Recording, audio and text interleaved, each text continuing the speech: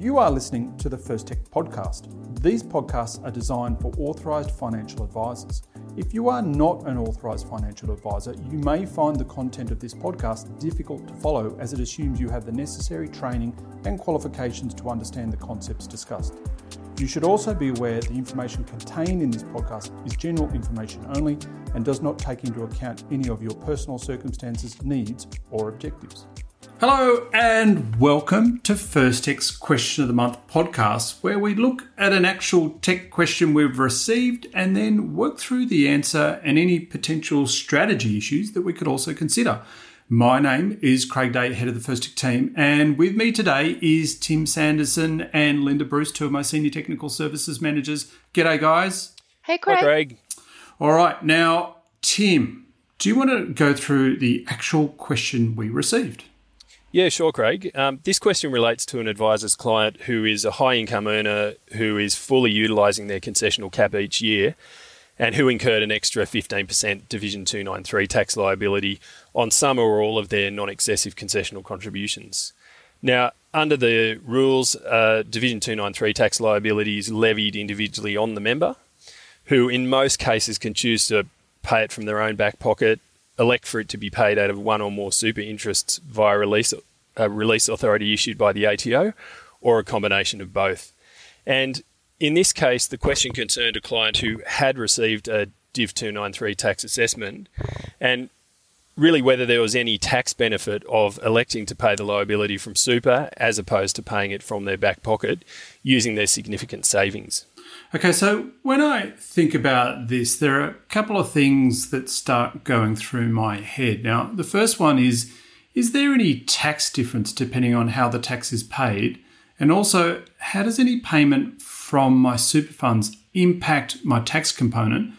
And is there actually a smart way we could do this? So, Tim, let's start from the tax angle. So, if the client is paying the Division 293 tax liability from the bank account, it's coming from money that's already been subject to tax, assuming the top marginal tax rate at 47%.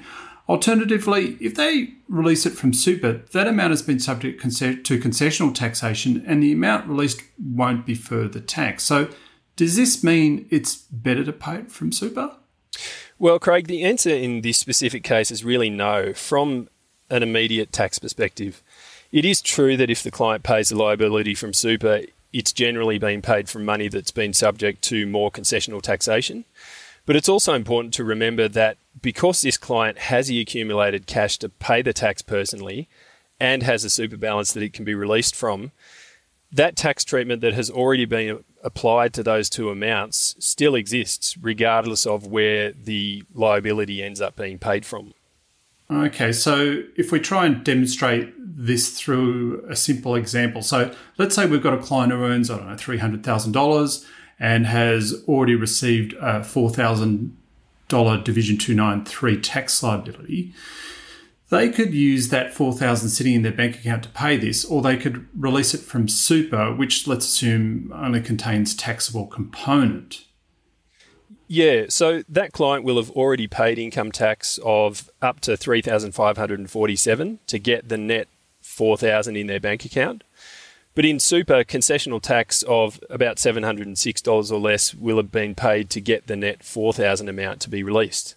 So assuming those amounts of tax, in total the client has $8,000 available to them to pay the tax, and that will have been subject to total tax of about $4,250. Now, in that case, regardless of where that liability is paid from, the total tax bill of about $4,250 is the same. So at the end of the day, there's no difference from an immediate tax perspective. This client gets the same outcome regardless of what they do because the income has already been earned and the tax already paid.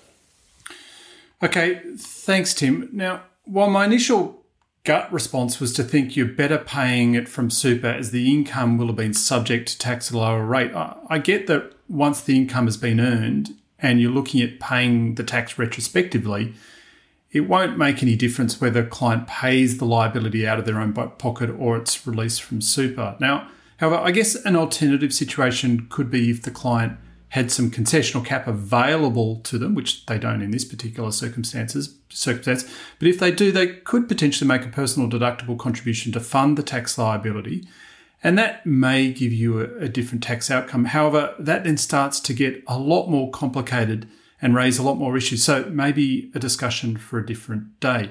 Now, Linda, moving on to you, there are other technical issues that we need to consider, specifically about the tax components, aren't there?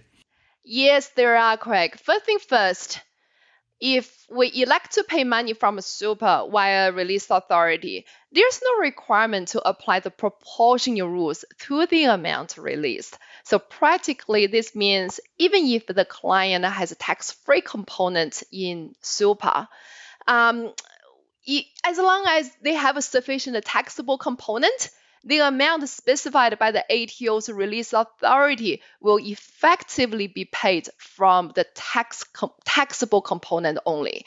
So the tax-free component will remain untouched.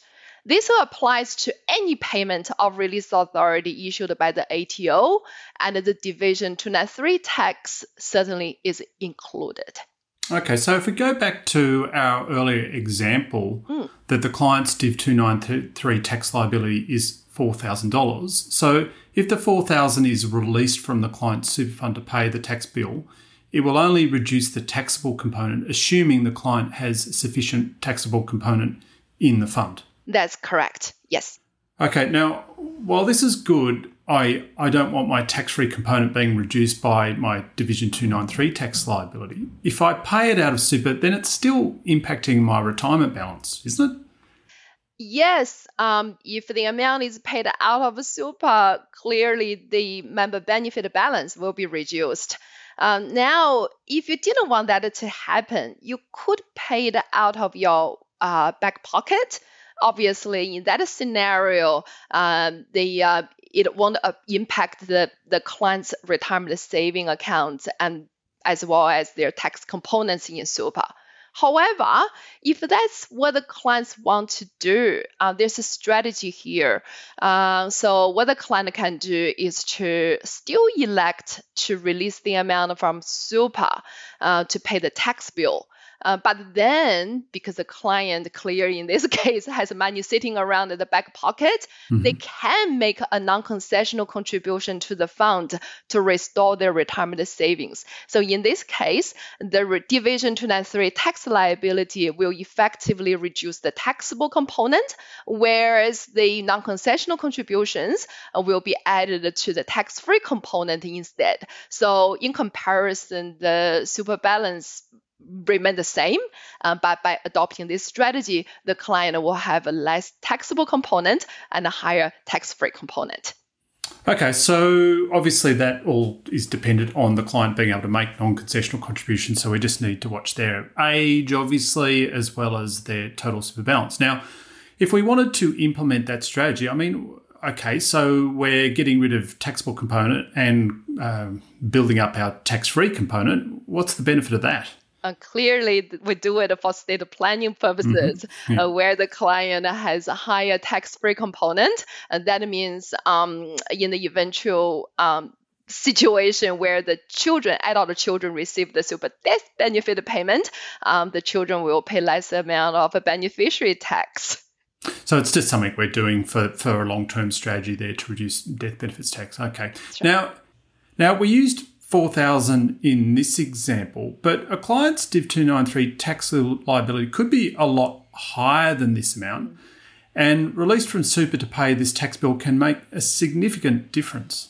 Absolutely, Craig. And often this can happen when a client receives a one-off lump sum income. For example, super death benefit payment that has a taxed or untaxed element, or employment termination payment, or a taxable capital gain.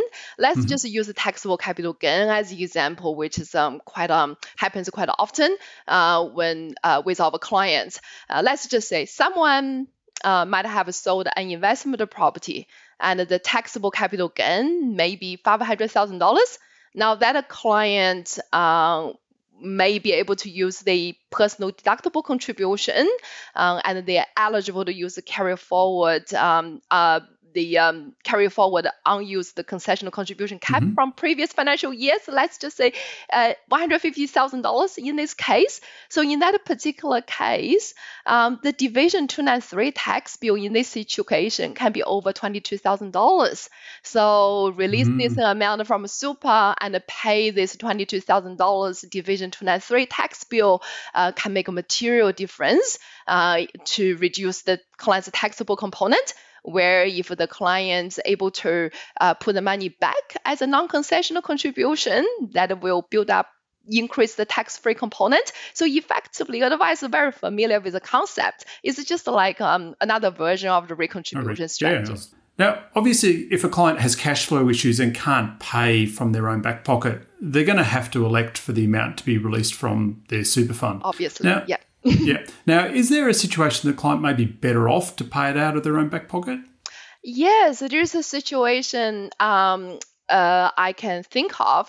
That is the client, if the client's objective really is to maximize their retirement savings, and they have fully utilized any of the contributions caps, and there's no way to put additional amount back to super. So in that situation, of course, the client may be better off to pay the tax bill out of their own pocket, so they don't reduce their retirement savings. Okay, so in this situation, the client will be better off paying it out of super, or they have no option and need to pay it from super. How do they actually go about doing that? Can you tell us how to do it? Yeah, so the client actually has 60 days from the date of the Division 293 assessment issued to them to make an election to have the amount released from super to pay this tax bill.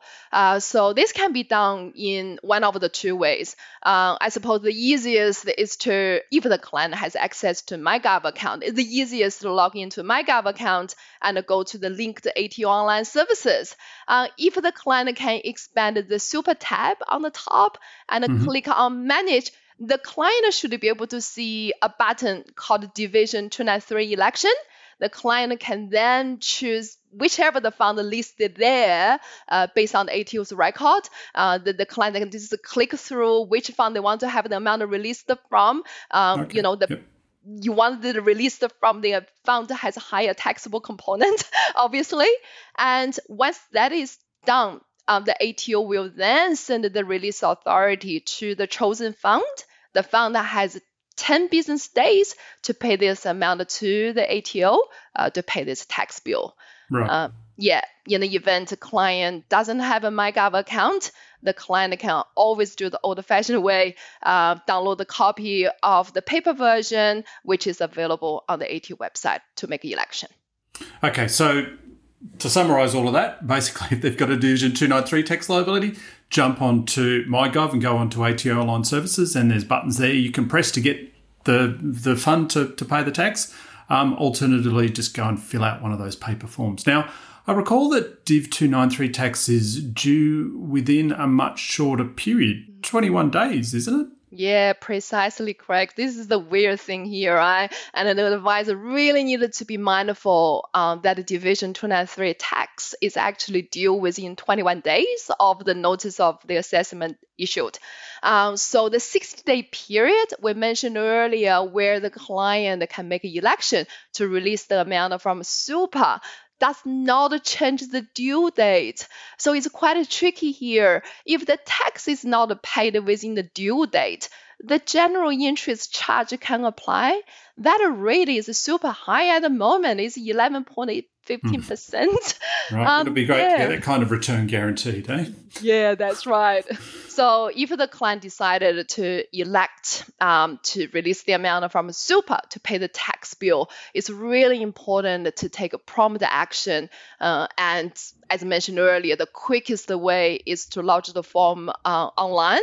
And it's really important to pay this tax within 21 days to avoid the general interest charge.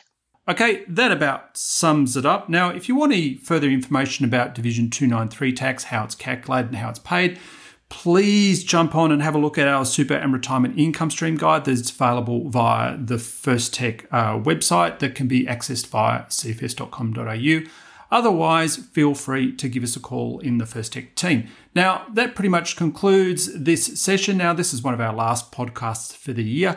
So I would wish everyone a happy and safe holiday period and really looking forward to assisting advisors helping their clients in the new year. Other than that, happy Christmas, everyone, and thanks for listening. Thanks for listening to the First Tech podcast. Please note these podcasts are designed for authorised financial advisors as a source of general information. All scenarios considered during the podcast were purely hypothetical and for illustrative purposes only and do not constitute a recommendation to purchase, hold or sell any financial products or take any other course of action. You should read the relevant product disclosure statement before making any investment decisions and once again consider talking to a financial advisor. While all care has been taken in preparation of this podcast using sources we believe to be accurate and reliable, no person, including Colonial First State Investments Limited and Advantius Investments Limited, accepts responsibility for any loss suffered by any person arising from reliance on this information.